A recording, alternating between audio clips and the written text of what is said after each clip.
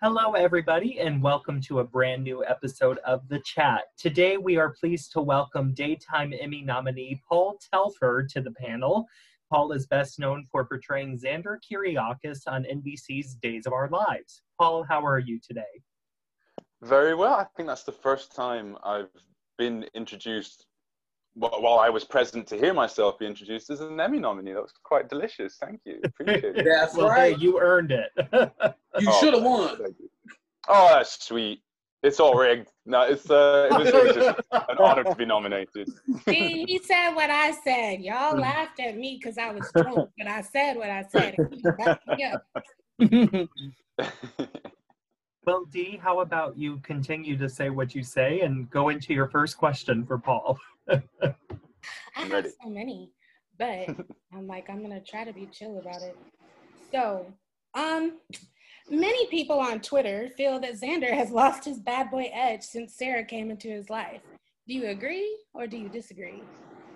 Yeah, I mean, he has in many ways, certainly as regards him and Maggie, and I think that's okay. It was one thing when he was a recurring dastard that would chip in and out every now and then and steal a baby or just make out with a gay hustler or whatever he was up to. But if I'm going to be on the show for a protracted period of time, I did agree that there had to be, if not a softening, then just open him up a little bit, open his heart, give him some warmth. I didn't necessarily expect him to be thrown, head over heels in love with somebody and, fostering a child or, adopting a child and doing everything that he had to do.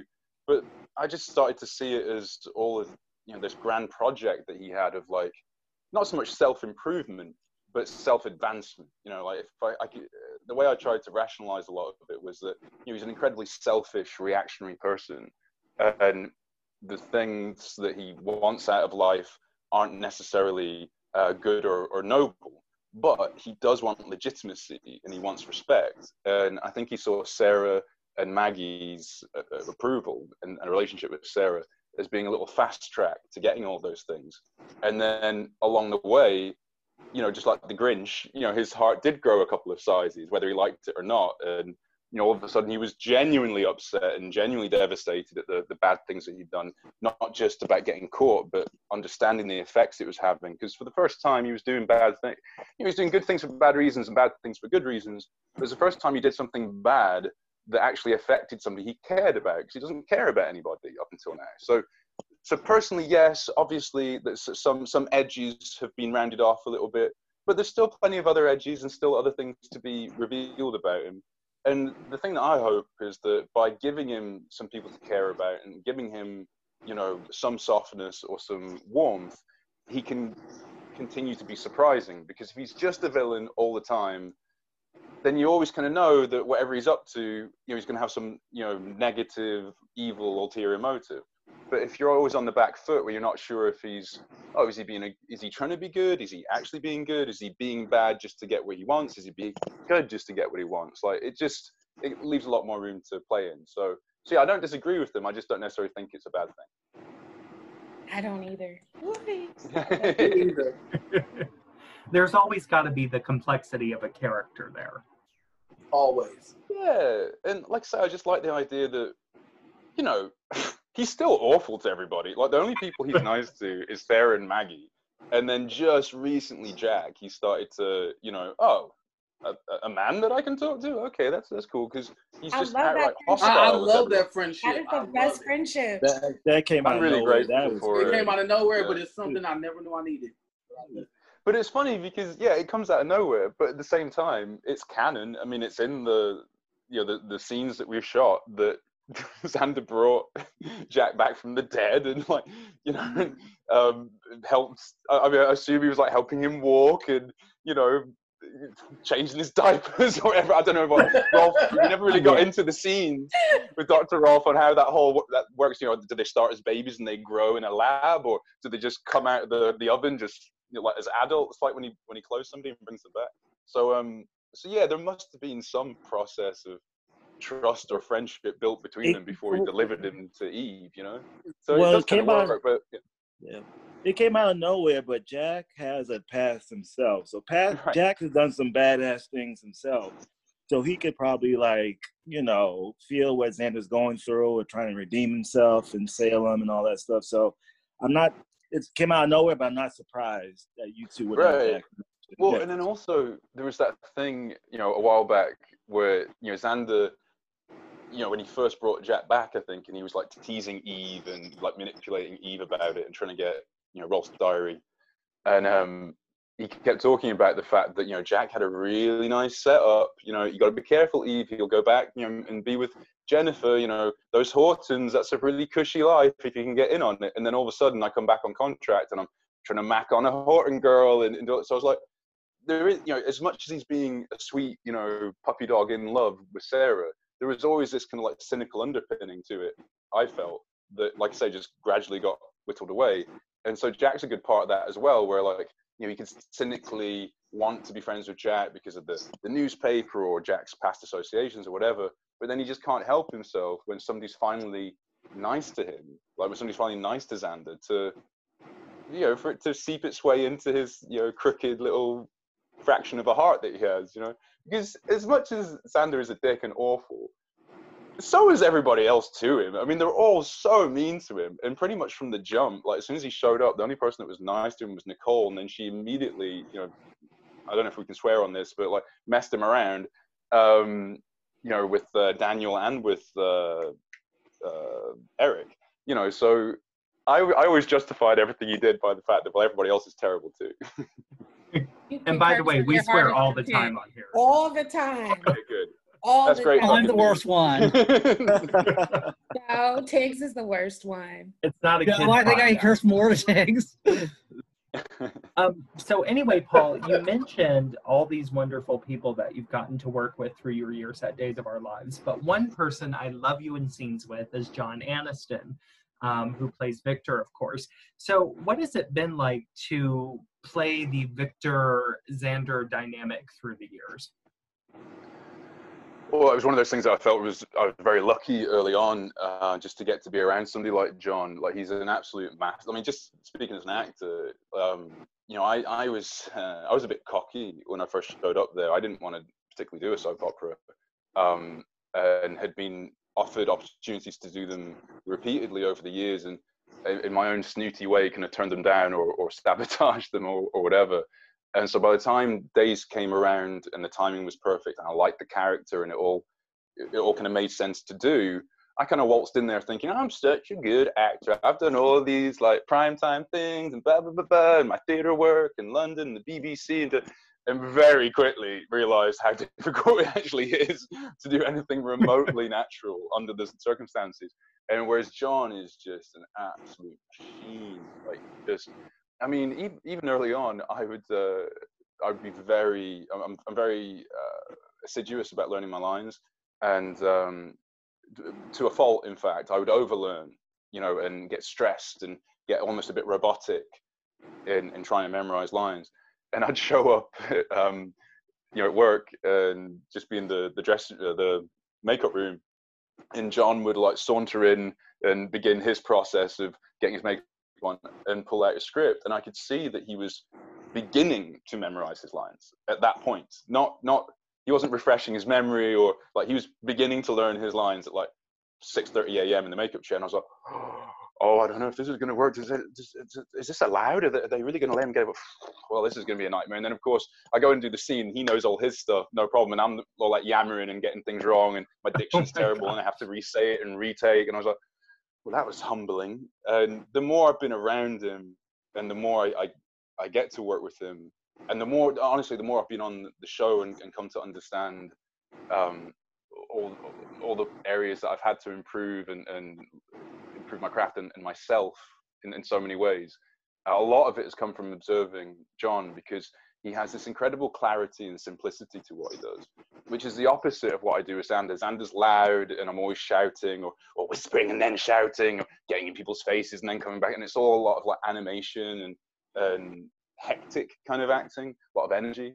Whereas John manages to still project all of this strength and charisma and gravitas, but he's just talking, you know, and he's just saying the lines and like learning to imbue the lines with that level of like confidence and precision is something that I want to work on as I now try to mature Xander, because I've always played Xander as very kind of like almost juvenile, but now it feels like he's been through enough that those reactions and those types of behaviors aren't really consistent anymore with the person and what he's gone through. It's still going to be fun, he's still going to do funny things and be unpredictable, but I also want to add a layer of maturity where it's appropriate. And I think that's where I'm really going to start just stealing from John, just wholesale like theft of some of his like traits and performance techniques.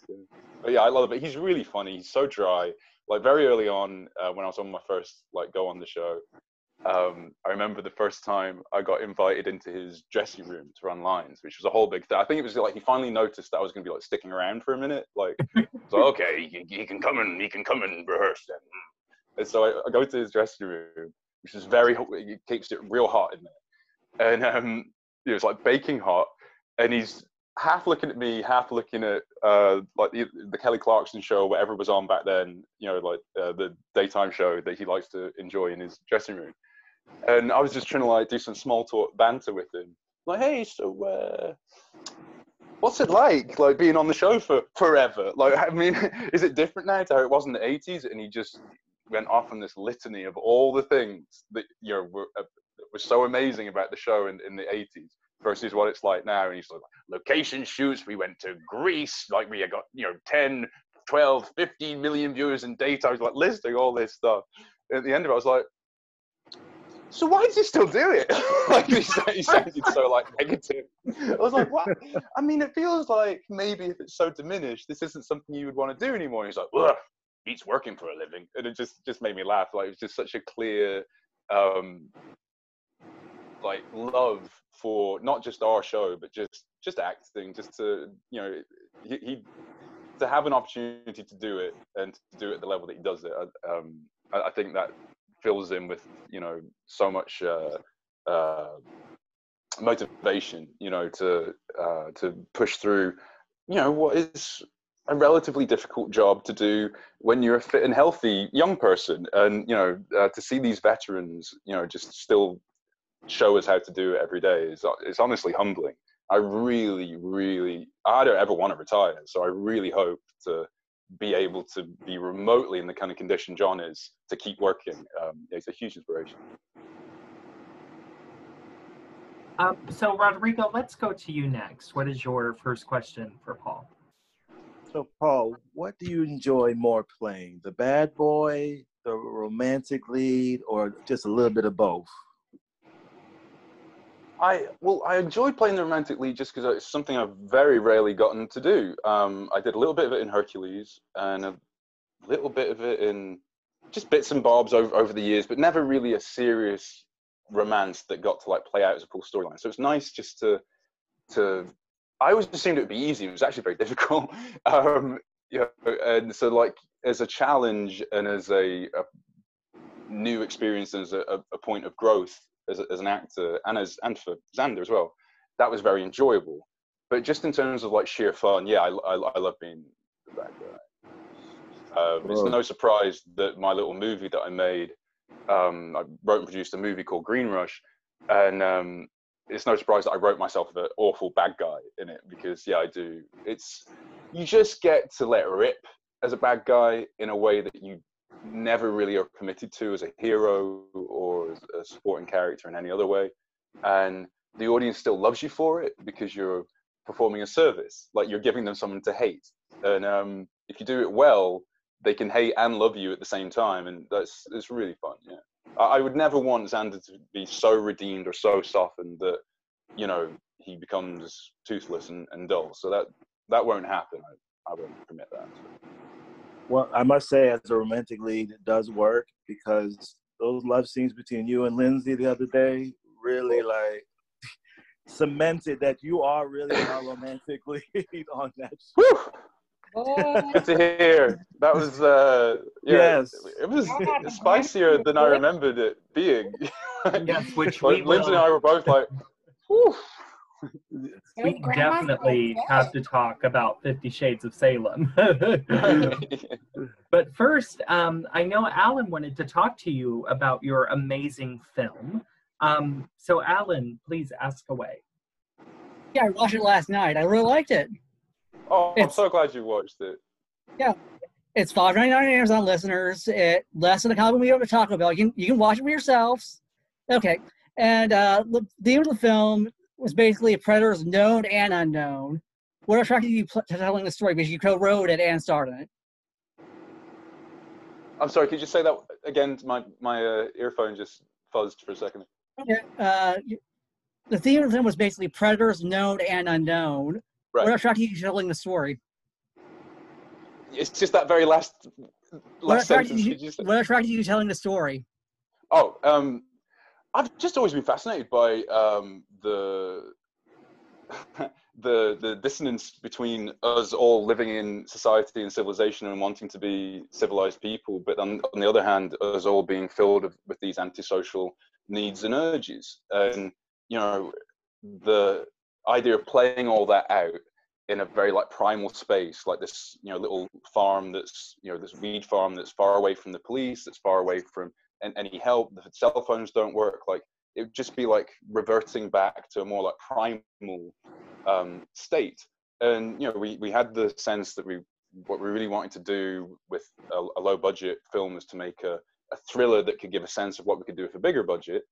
And the best way to do it seemed to be was to exploit some kind of natural environment. And so that's why the weed story and the weed farm became so important. Once we got that location, we just wrote everything to that, and it just spoke to there was the location had a cave, it had these greenhouses, it had this nasty ramshackle building that everybody lived in, this big shed, and it just started to feel like a really, like I say, primal place. And then the more we started thinking about that, we were thinking about just what it is to be a human animal. Like once you're separated from all the help that can come from civilization and all the tools and all the mass of like the structures that we've built to make our lives easier for us, once all that's pulled away and a baddie is coming to get you or literally eat you, you really want nom someone. Yeah, exactly. And also that idea of like a predatory human. Like there's all kinds of ways that humans can predate on each other, either emotionally or physically, as the bad guy does, or financially or sexually. And so we just wanted to make sure all those different kinds of predatory behaviors were played out through action, but also through the rather intense dialogue scenes that we have in there as well. So that was the main thing, was to try and by giving it this like primal vicious quality, it would allow me to work and show a lot of the stuff that I've been working on days with Sander, but with an R rating where I didn't have to worry about standards and practices, and I didn't have to, I mean, not that seems to matter anymore after that love scene that we showed the other day, but certainly that would like allow me to unleash the real deep nasty bad guy that is in there in a way that daytime TV wouldn't permit. So yeah. You got to bite booty on TV, so I'm saying. Yeah, come on, 1 in the afternoon. Yeah, it really feels like all bets are off right now because the quarantine and the slow dissolution of democracy and everything else that's happening. So like maybe no one's checking anymore, and we can just do porn in the middle of the day. I'm okay with this. I approve this message. Look, my grandmother was okay with it, so that's all I'm saying. Granny approved. Yes, she did. Tiggs, let's go to you now. What is your first question for Paul? All right, Paul, Xander has done a lot of things. Was it any time where he did something so bad where you were just like, well, I don't think I'll be back to the show after this? Where you feel like they wrote him into a corner, you were just like, yeah, see y'all. Yeah, pretty much all the time, especially early on. You know, I came on as Victor's henchman Damon and did like 4 or 6 episodes, wherever it was, just a few, and I thought that was going to be it, and maybe I'd dip in here and there and do scenes, do episodes every now and then. But then they offered me a contract as Xander, and all they said, I didn't get a lot of information about the character before I showed up and before the script started arriving. But all they said was that he was a charming villain, a psychopath who, just in the same scene can be, smiling and sweet, and then wringing somebody's neck. And I was like, great, can do, no problem. That's right in my wheelhouse. But then early on, none of that was happening. I was just being this charming dude who like waltzes into town in a suit, and I'm being very gallant with Teresa and very gallant with Nicole.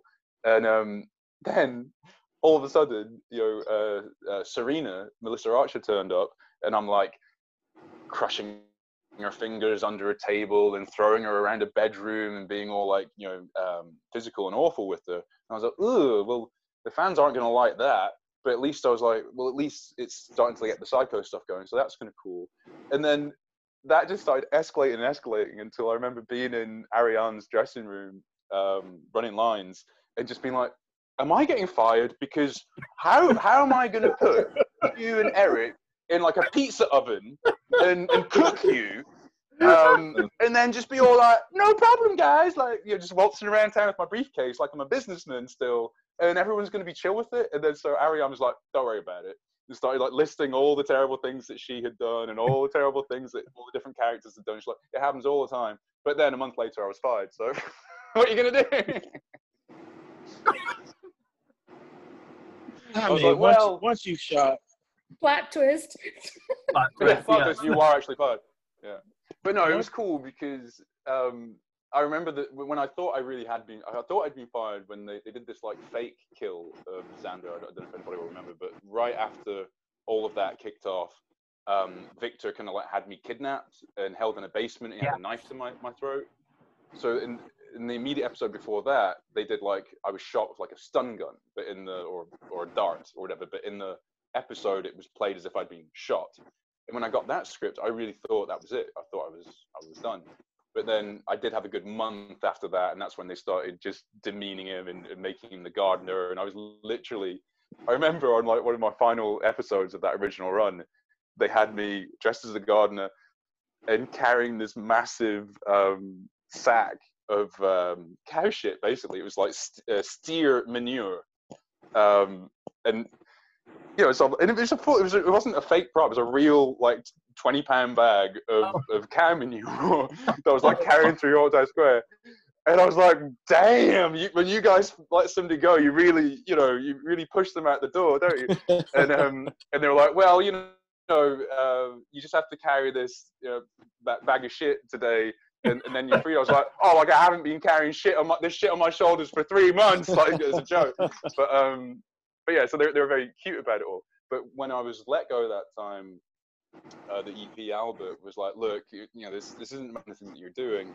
It's just we need to make room for people to bring back to the anniversary. Lots of people are being let go. Lots of writers are being let go. It's not you. I'm going to try and bring you back. And to be fair, he was totally true to his word. And since then, I've just tried to let go of any worries about my future on the show. I just assume that I'm just grateful for what I get, as opposed to worrying about if it might go away, if you know what I mean. Especially with a show that is constantly has like the guillotine of cancellation hanging over it the whole time. I just don't think it does any good to get too precious about your hopes for what the future might be. I'm very grateful to have the job and to get to go and play there all the time. And so now when I do terrible things or don't do terrible things, I worry less about the consequences of it to me as an actor, and more if it's just going to be entertaining.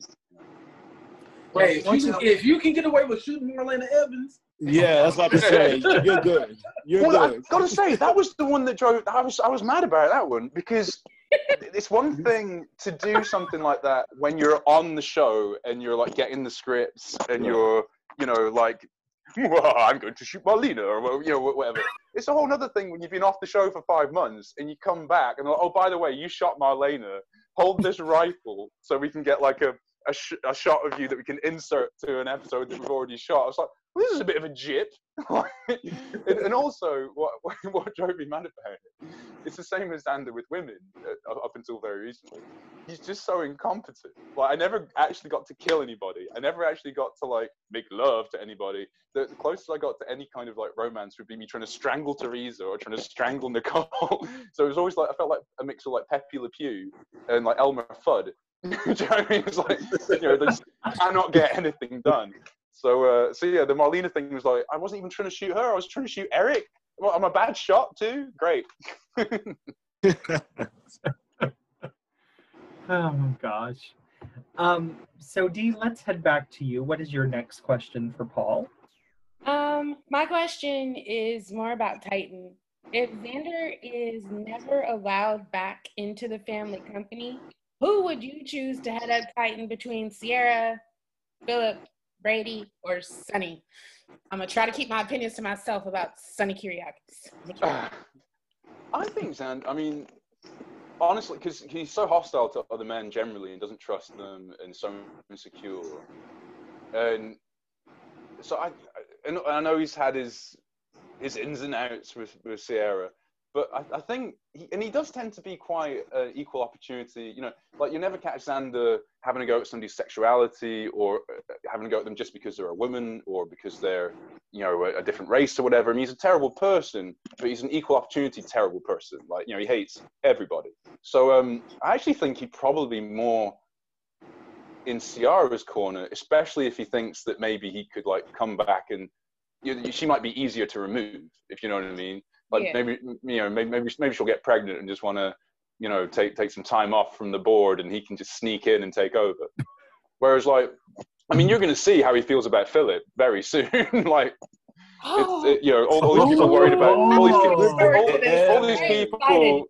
I'm so excited all about these people that are so worried about Xander losing his edge. Like, yeah, I mean, it's still there, especially as regards his cousin. Ooh, good tease. I'm so good ready tease, for Paul. this. I'm ready for this fight.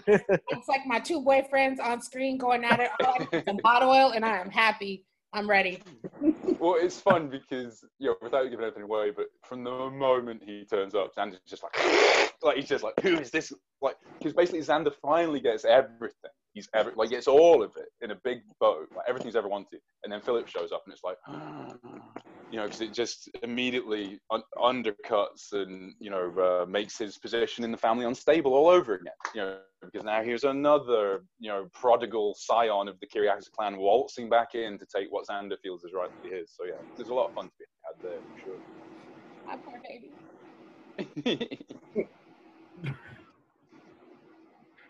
Oh, well, I can't wait to see the Xander and Philip dynamic play out. That'll be very interesting. Yeah. So, Alan, let's go back to you. What's your next question for Paul? We know Xander will do anything for love or what he perceives to be love. Blackmail, putting a hole in Marlena, barring a baby. Do you think the root of that is the fact that he's the black sheep and he's kind of desperate for validation and love? Absolutely. I think, again, like I always talk about how I've played him kind of, you know, juvenile over the years, which, you know, reflects, you know, I'm just trying to say the words I'm given for the most part. And he is kind of juvenile. And I think so much of that comes from, you know, they did a nice job with the scenes I had with Suzanne, with Maggie, revealing that, you know, he does come from this really kind of like broken, degraded, you know, home and upbringing, you know, where he had a lot of uncertainty and not a lot of support or love or any of that.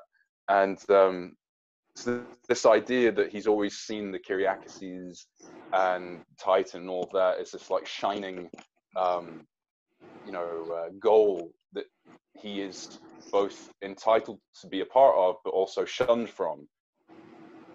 I think that was a really good motivating force for the character, the driving force for the character, for all of the run up to the show prior to the time jump. And now that we're on the other side of it and he's gotten a little taste of legitimacy and a little taste of what it's like when the town doesn't just despise him, even though a lot of it didn't work out, and even though it very quickly boomeranged around on him and everybody hated him anyway, I think he still has that desire for legitimacy, even if it's only perceived. I don't think if he could still be a terrible person, but have everybody think that he's a great person and he's getting away with it all, I think he'd be fine with that. You know what I mean? I think that's part of like what will be fun moving forward is the times where he like cuts corners or does nefarious things, even when he doesn't have to, just because he's reverting to type, if you know what I mean. But I think so much of the black sheep stuff and really the disrespect that Victor had shown him for so long, you know, like he can only be validated by Victor and he can only get what he wants from life through Victor. Well, that's changed now. Now his validation comes from Sarah. You know, like he knows so long as you know the reflection of himself that he sees in her eyes, so long as he can see himself reflected in her eyes, he'll be okay. You know what I mean? Like that's more important to him now. Like so he has a new strength that he wouldn't have had without Sarah. And the fact that even Victor now is kind of on board with that and has started to see him as a legitimate part of the family. Yeah, it's nice to have actually achieved some growth in the character and those changes. But of course, it's all very fragile and at any moment can be taken away from him because there's just so many people in the family. You know, like there's always another cousin that can come walking through the door to mess it up for him. So. That's true. The Kyriakis line is quite expansive. Yeah. Well, that was so funny. Sarah, like Lindsay and I always joke about it. It's like, well, you know, thank God, like our two characters weren't related because you know, and we're just not blood relations. So it's like, you know, everybody is, you know, there should be a lot more like webbed fingers and you know like banjo playing in Salem. I think it should be. That's the one thing about Days. Everybody is related. Everybody's related to somebody on that show. Everybody. I know, it's so funny. Like every day has to start with like a blood test and a genealogy chart and ancestry. One character dated his niece. To make sure it's all. Chelsea and Stephanie. Max Brady dated two nieces. He's adopted, so it was so creepy, though. I couldn't stand that. I hated that. That's storyline trash. So, Paul, we certainly dug into just a little bit of the 50 Shades of Salem.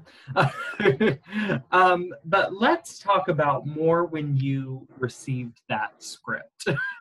So, what were your thoughts on this playing out? Well, it's so funny because you just get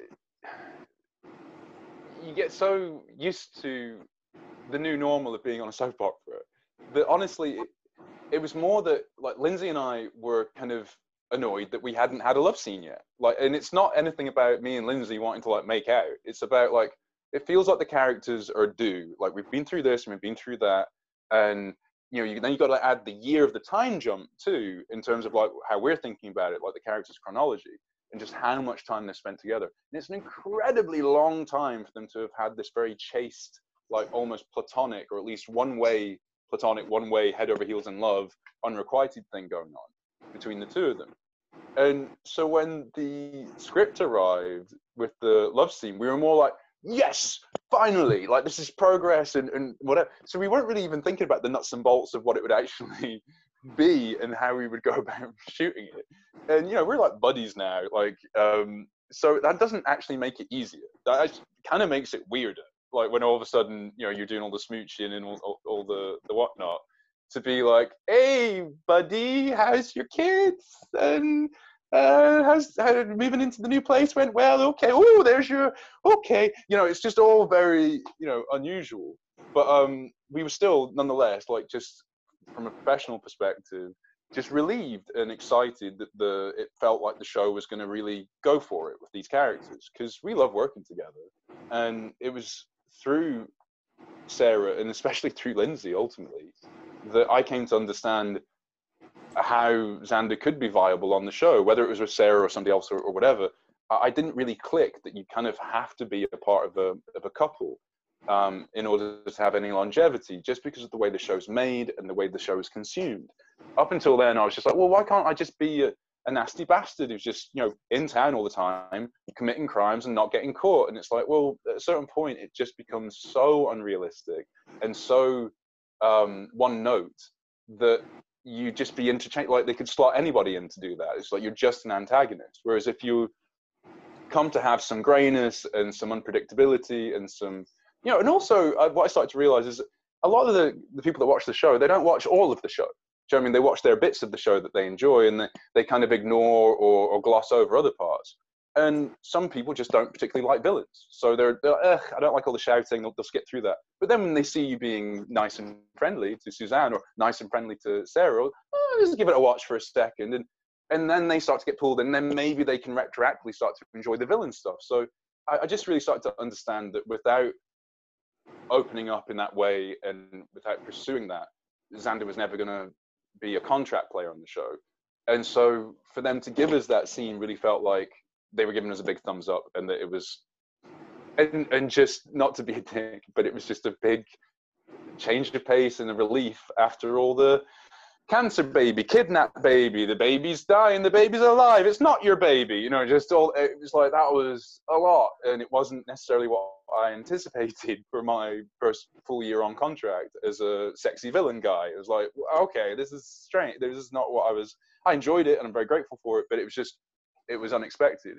So to finally come through all the way, through all of that, to like having nice romantic dinners and a big, you know, pash session with the, you know, the characters' love.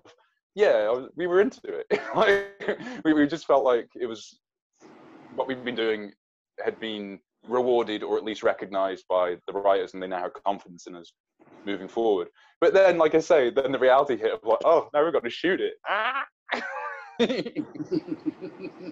Because, you know, and it's so amazing that they gave that very sexy scene to YouTube, because Ron Calabardi has a history of sexing up daytime by 100. You know, when he wrote General Hospital, there were threesomes. When One Life to Live ended, there was a great love scene between a super couple.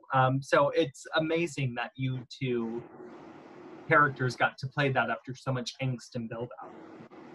Yeah, it really felt like, you know, there'd been so much pressure at that point because, you know, of everything they'd gone through.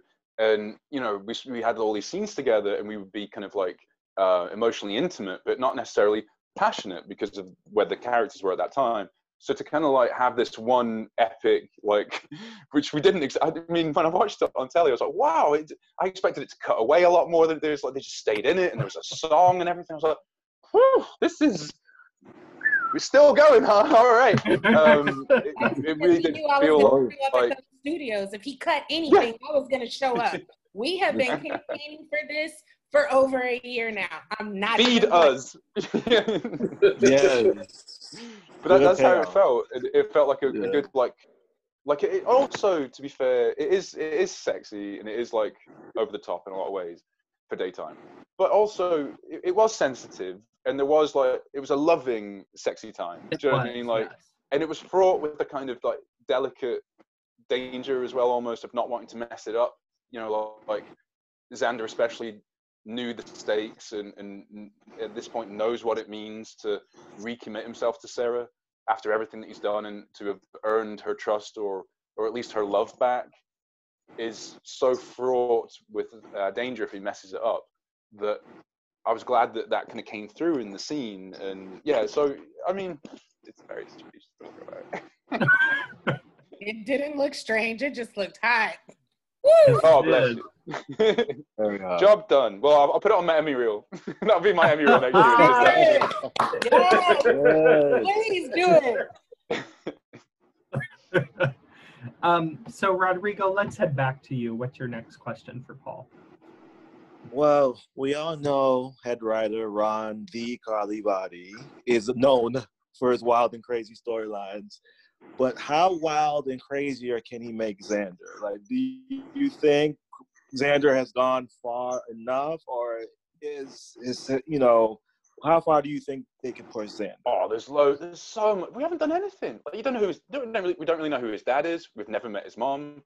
There's so much they could do there. I mean, think of all the fun, amazing actresses they could bring in to kind of like just ruin his life as his mom. He could have like an ex-wife tucked away back in Africa from like back when he was over there with Eric and stuff. That would be sweet. If it turned out that, he was married all along. And like, there's all kinds of, and not even that. I would love to see him. I don't see any reason why the current version of Xander would not still be able to do awful things, just so long as they're to the correct people.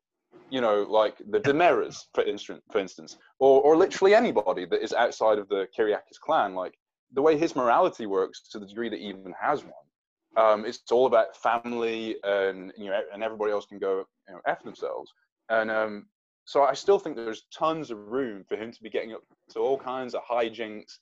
Like you'll see if the stuff that's coming through, and I think even during the stuff that's already aired, the show gave the impression that Xander, despite cheating and despite manipulating his way into positions of power, once he's in them, he's not incompetent. Like Titan was not run into the ground. It was actually doing just fine under his CEO-ship or whatever.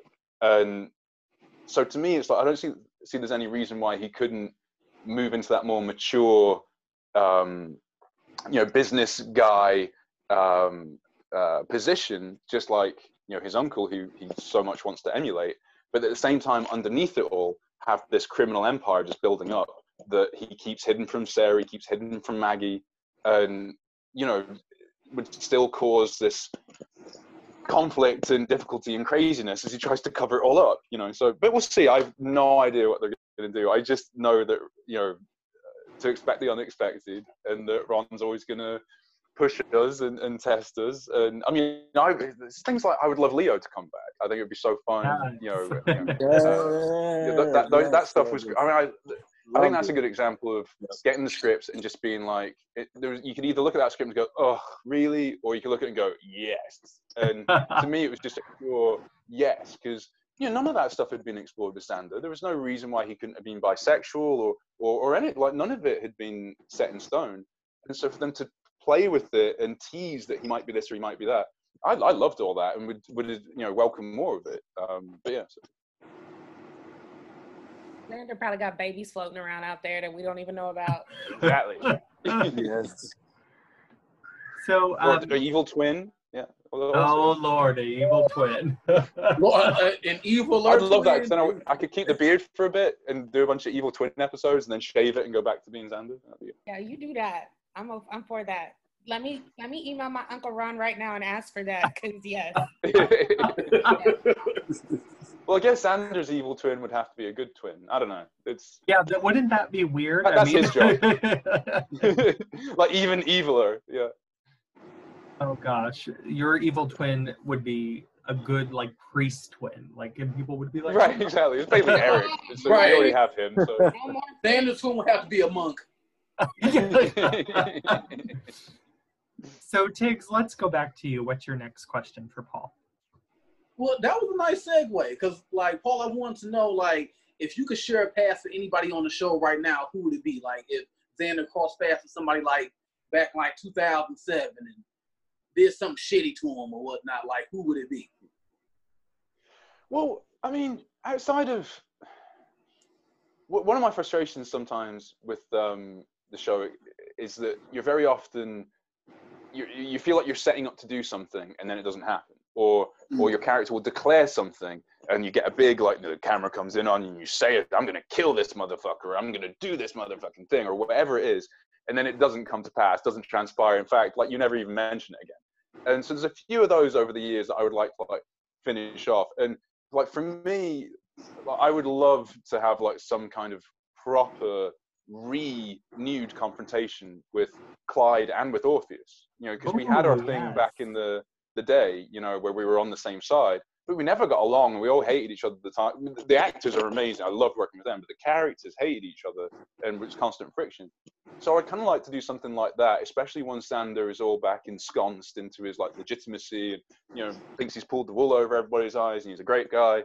For those two to come back, or one or both of them to come back and antagonize him as they do with everybody else. I think that could be really cool because, you know, who is Xander to lord his morals over either Orpheus or Clyde? They're all terrible. It's just that Xander's made a career change towards not being quite so evil, you know, whereas those two are still much ensconced in it. And it really feels like he owes them. I mean, between the Mickey kidnappings and the bombings and the whole thing with Maggie and the drunk driving in the cars and all of that, like, you know, it'd be nice to see him, you know, exact some revenge. And at the same time, that's a good opportunity for him to be evil again. Like, doing evil things to evil people doesn't mean you're not being evil, you know? Mm. But to really answer the question, I'm amazed that the only Demera that I've ever really interacted with is Kristen. Like, I had a micro scene with fake Steph and Jake, and, you know, with the book, the Dostoevsky book that they're ripping off of me. I think that's the only scene we've had together. And I just think, you know, for all the rivalry that's existed between the Kyriakises and the Demeras over the years, that it's kind of odd that I've never even been on a set with Billy Flynn or anybody that's played Abby. I think it'd be really fun to antagonize them and to, you know, just go after them for whatever reason, whether it be a business thing or a criminal thing. Do it. Feel free to attract Tad whenever you want to. Go ahead. But I do think it's made for good TV because, like, me and Billy get along great in real life, and we've always joked about the fact that it's weird that we've not interacted. So I think it's kind of long overdue. But who knows? But I would love to get into some of that for sure. Let's go back to you. What is your final question for Paul? Well, you know me, I have to talk about the fan base. You know, as Zara fans, depending on where you're from, are I'm just saying, I've met him, and when he says it, and then when other people say it, depending on where you're from, it sounds different. But we are extremely vocal on social media, and me in person, but whatever. What is the wildest thing that one of us has done or said to you? Wait, in real life or on the internet? On the internet, because I don't think, I mean, other than me, I don't think anybody's crazy enough to come at you that way, but... Well, besides Alan trying to get you on the show. But even I didn't come at you that way, because I'm like, wait a minute. Person. No, the absolute best, like the single, like, best example I can think of was, I was with my wife, Carmen, and we were coming out of Houston Airport, where her family all is, and we were about to fly back to LA, and we were both exhausted, had a lot to deal with while we were down there. Plus, we were just tired, hadn't slept a lot. We just went to the airport bar, we just got a margarita or a beer, or whatever. And I just wasn't thinking. I was just like sat, you know, with my face in my hand, just waiting for the plane and just trying to get this booze in my system to make myself feel better. And we're just, and this enormous gay retiree.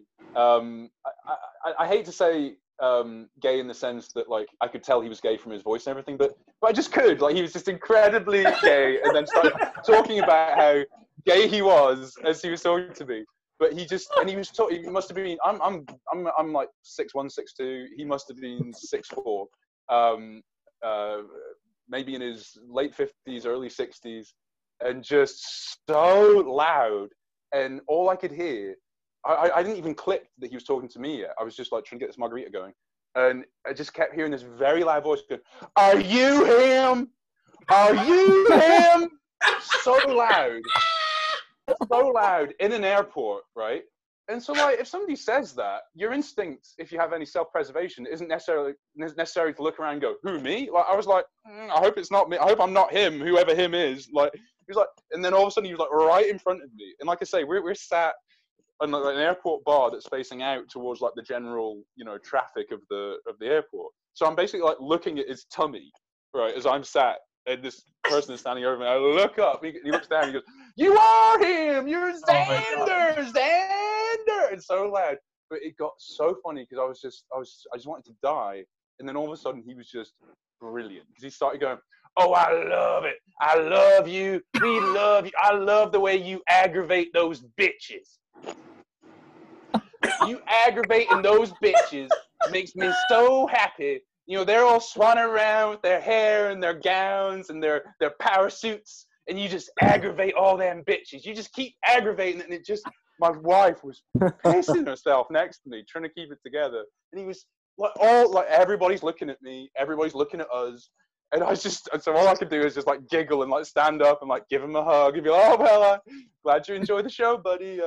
I'll keep trying to antagonize the women on the show.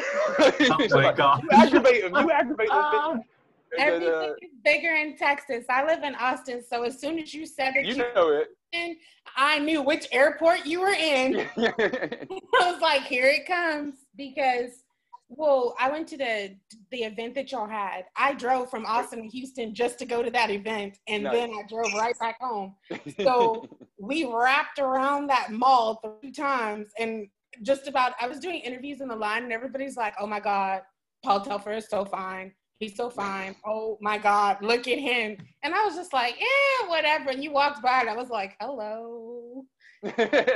You know? Well, he wasn't into any of that. He just liked that I drove like Eve and Marlena and Hope. I just like that I drive them all nuts. And I just thought it was such a great like insight into, you know, everybody that gets into these shows finds their piece of the show that is their like thing. Like, so like my dad's into the show. Like my dad, like they're showing he's back in the UK and they're showing Days of Our Lives back in Britain now, but it's all shows from like 18 months ago, so he's like way behind, and so he's on this like, you know, little drip of and I have to try and remember what's going on in the storyline so I can explain what's going on. But now he watches episodes that I'm not in just because he's gotten sucked in, and a big part of it is that he just likes all the glamorous, you know, women of a certain age that are on the show. And so he's, you know, I think I'm gonna have to sort him out like a Zoom date with Susanna or something once he's about to get his teeth fixed. I have to wait for him to get his teeth fixed, and then I think we're gonna try and set up. Oh my gosh. I'm gonna ask because I want to know, do people slide into your DMs with the nudes? Yeah, I mean, it's 2020. It's 2020. Like, what do you want to say? But I delete them all. Well, yeah. But I just delete them. I just delete and block. Okay, I'll let the family. I just delete and block. Exactly. Married man. For those who are not seeing the video right now, of course, because it's a podcast, he just showed his ring, so y'all back off. Don't worry, I'll send out the message. Hey. Oh, are you gonna send me something, Dee Dee? I'll keep an eye out for you, Dee. But you're letting me know. If anybody says they got blocked by you, I know what they did now. Thank you. Yeah, exactly. You'll know. Yes, we'll know. My goodness. Anyway. Rodrigo, let's go to you. What's your final question for Paul? So, Paul, is there an actor or actress on Days that you haven't worked with that you would want to work with in the future? Well, outside of getting scenes with Billy, I have to say it's getting, it's more like a bingo thing now, where like, who haven't I worked with? Do you know what I mean? Like, who haven't I, you know, who do I want to like strike off the bingo card? But I suppose the biggest, like, you know, kind of glaring omission is that, well, I have had little scenes with Drake, but it felt to me that like there should have been more of a payoff for the fact that I shot Marlena, and so you know, I always felt like a bit more of a John Black like reckoning for Xander was due. And we never really got, we did get like, there was a lot going on at the time in the show, so it wasn't like a pressing concern to address that particular storyline when we were interacting. But I would like a bit more of that, because I just really enjoy Drake generally. He's just a really awesome guy to be around. But also, like, he's a very specific kind of soap performer and very different from the way I approach things. And I just enjoy, I think that would be a lot of fun. And also, like, he just ties into that big like 80s style like romance. Do you know what I mean? Like the true like soapy romantic lead. So I want to try and osmotically absorb some of that off of him. You know what I mean? But I guess that doesn't quite count because I have had a couple of little tiny scenes with him. But yeah, more with everybody, but especially more with Drake. And look, and I guess to at finally this get point, them. you know, John said, forget that because Marlena's been possessed, held in a golden bird cage, you know, been a serial killer. Yeah, he's over it. Yeah, I think John has his own like a mere shooting.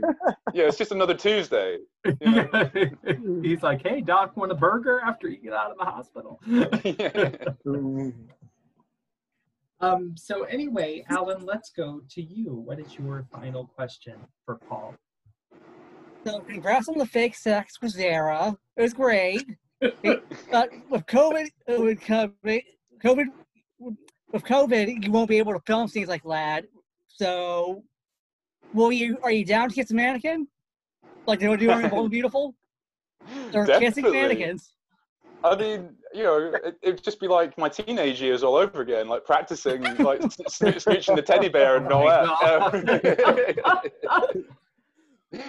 You know, look, if there's a paycheck at the end of it, I'll kiss whatever they want me to kiss.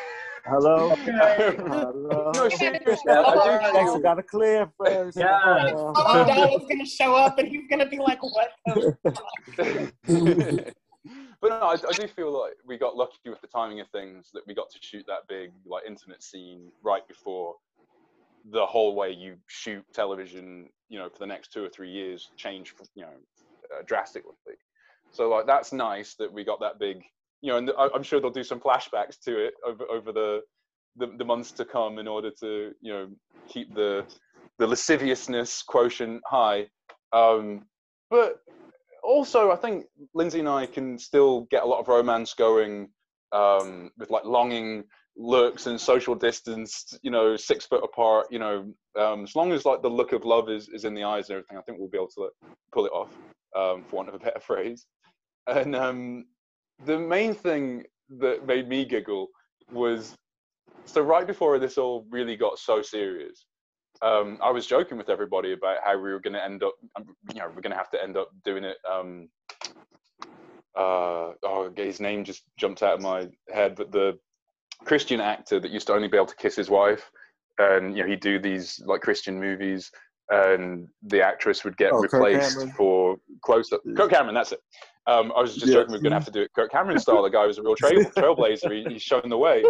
And then sure enough, they've started suggesting that on some of the other shows. And then when I was getting my little orientation call the other day from Dave, and they said, all right, looks like we're coming back, and here's how it's going to work. And the producer did mention to me, like, you know, maybe we could talk about, you know, Carmen coming in and we just, you know, get like shot from behind the head. So we can just, I was like, please, that would be hilarious. Like, the more fun, the better. It's like, so, you know, we'll find a way to make it work, I'm sure. Put her in a Lindsay Godfrey wig. Love in the afternoon.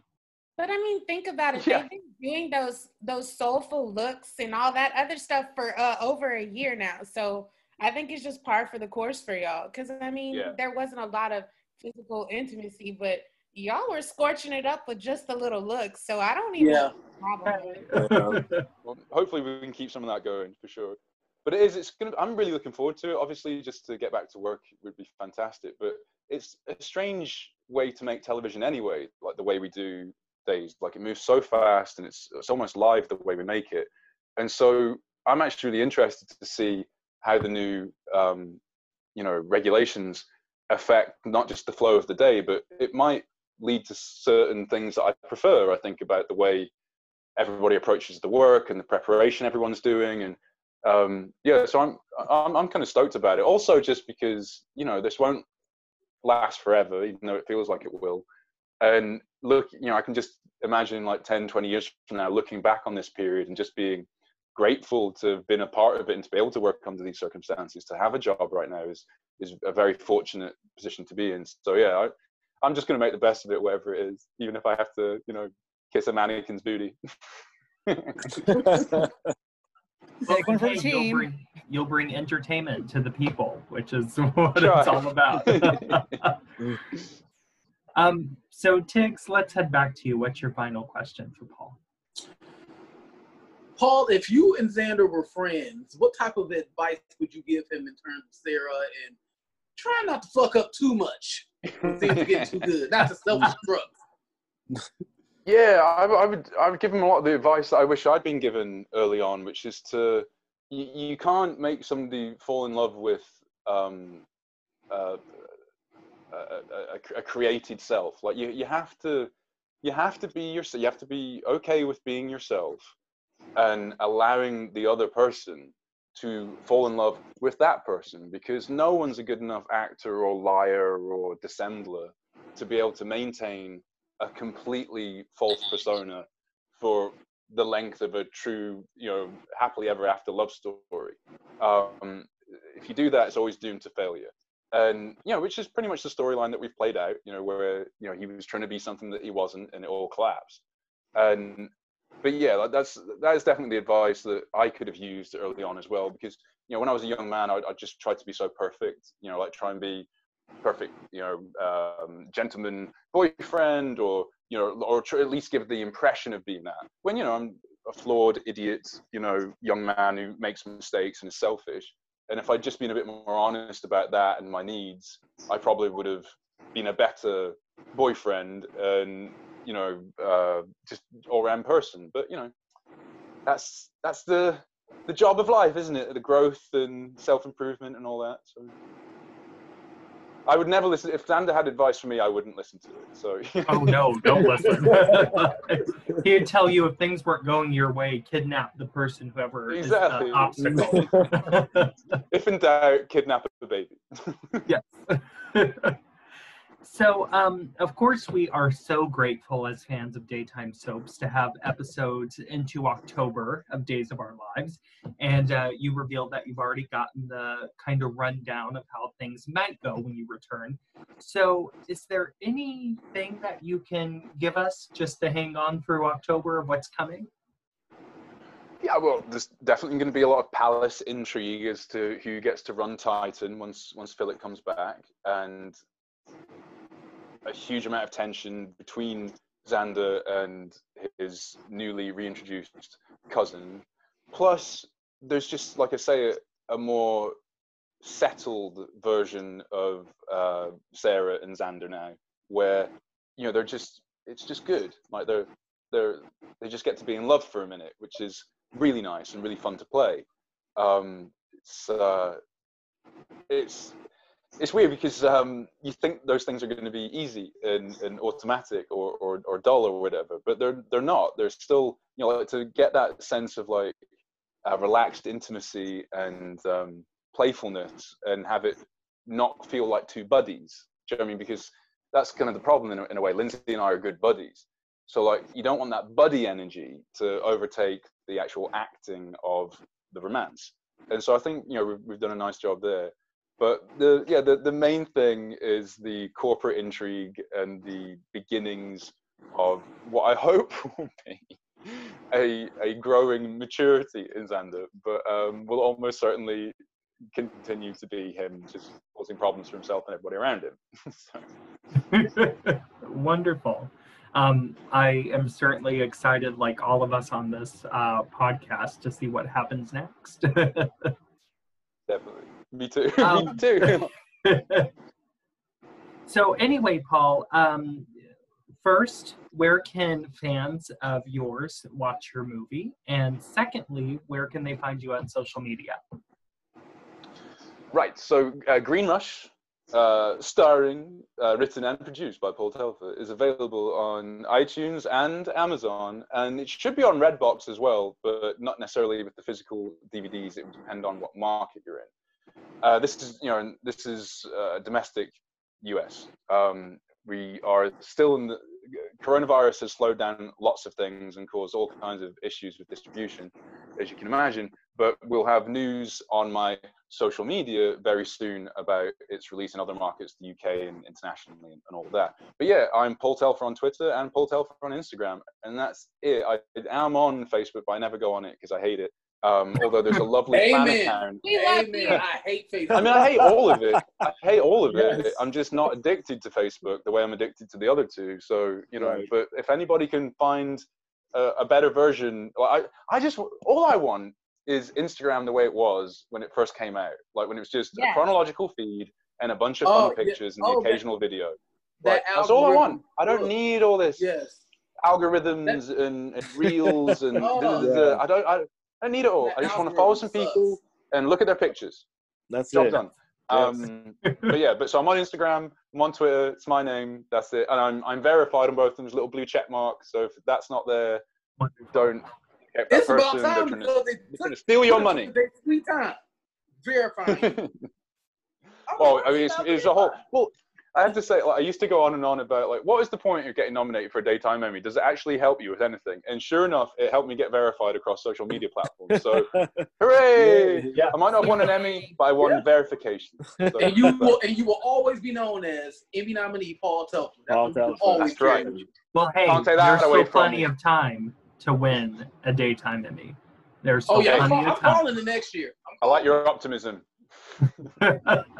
Well, Paul, thank you so much for stopping by our little messy show. And please come back anytime. We would love to have you. We love you. Thank you, Paul. Yes, thanks for having me. What a treat. That was really fun, guys. Thank you so much. Thank you so much.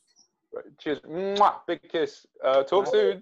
Cheers. Bye, Paul. Bye. Bye, y'all. Thanks again. Alrighty, so Dee, where can they find you on Twitter? You can find me campaigning for that hot oil wrestling match between Philip and Xander. Okay. I want the people to get what the people want, okay? That's right. And like you said, girl, and they can even have a sponsor, child, brought to you by Johnson & Johnson's Body Oil Gel, honey. I will volunteer my services for free. I will be the hot oil girl. I'm about that life. Let's go. Look, I'll sign the COVID-19 release form to put it on them if they want me to. Okay. Yeah, I don't even need the form. I'll sign away everything. Just let me. The always lovely and gorgeous Rodrigo, where can they find you? You can find me at Rodrigo's World 81. His audio is cutting out worse than Oh no, you can hear me. Rodrigo's World 81, y'all. Rodrigo's I was like, World what 81. is this? The Daytime Emmys on Connect TV? Oh. Oh Lord. He said Connect TV. Bye. Connect TV. And then the always messy Wendy Williams to our show. Tiggs, where can they find you? You can find me pissing off all the Kelly Monaco fans at the Best 11-9-85. They've been mad at my ass since Saturday, okay? They want your location. You better be glad I like you. And our unofficial publicist, Alan Sarapa-Konefel, where can they find you? Bobby Rafa sliding a soap after DM, trying to get him on the show. He's Hey. It's not nudes, okay? He's just asking. I've never had a nude in my Professional life. only, y'all. This is professional business, y'all. That's all. Oh, okay, Alan, don't be full of shit now. I mean, but if I've never had a nude. they're coming through, There's never been a picture of my tiny ass in someone's DMs. If they coming through with DM, slide it. The nudes, you can bring them right over here. Now, Alan, with your Android phone, they probably can't tell what photo you sent, but otherwise. Oh. Don't you Please, be the lying. answers are reliable. I don't have to pay $1,000 every year for a new one. Flamed. Oh my God. Don't you be lying. Shots fired. Casey Well, throwing them palm trees. Yeah, I'm not sure what that was. But anyway, look, these people probably want us to stop talking. They're like, oh, this episode went downhill so quickly. But anyway, thank you, everybody, for tuning in. And we will see you next time with more hot topics and more interviews right here on the chat. Stay tuned. Okay, y'all, I'm working on digging up Jeannie Cooper, y'all. Bye. I'm working on the big get, y'all. I'm working on the big get. That's all I'll say. Our listeners will just have to keep listening. Tune in. Said Jeannie Cooper. Good night, everybody. Bye. Good night, y'all.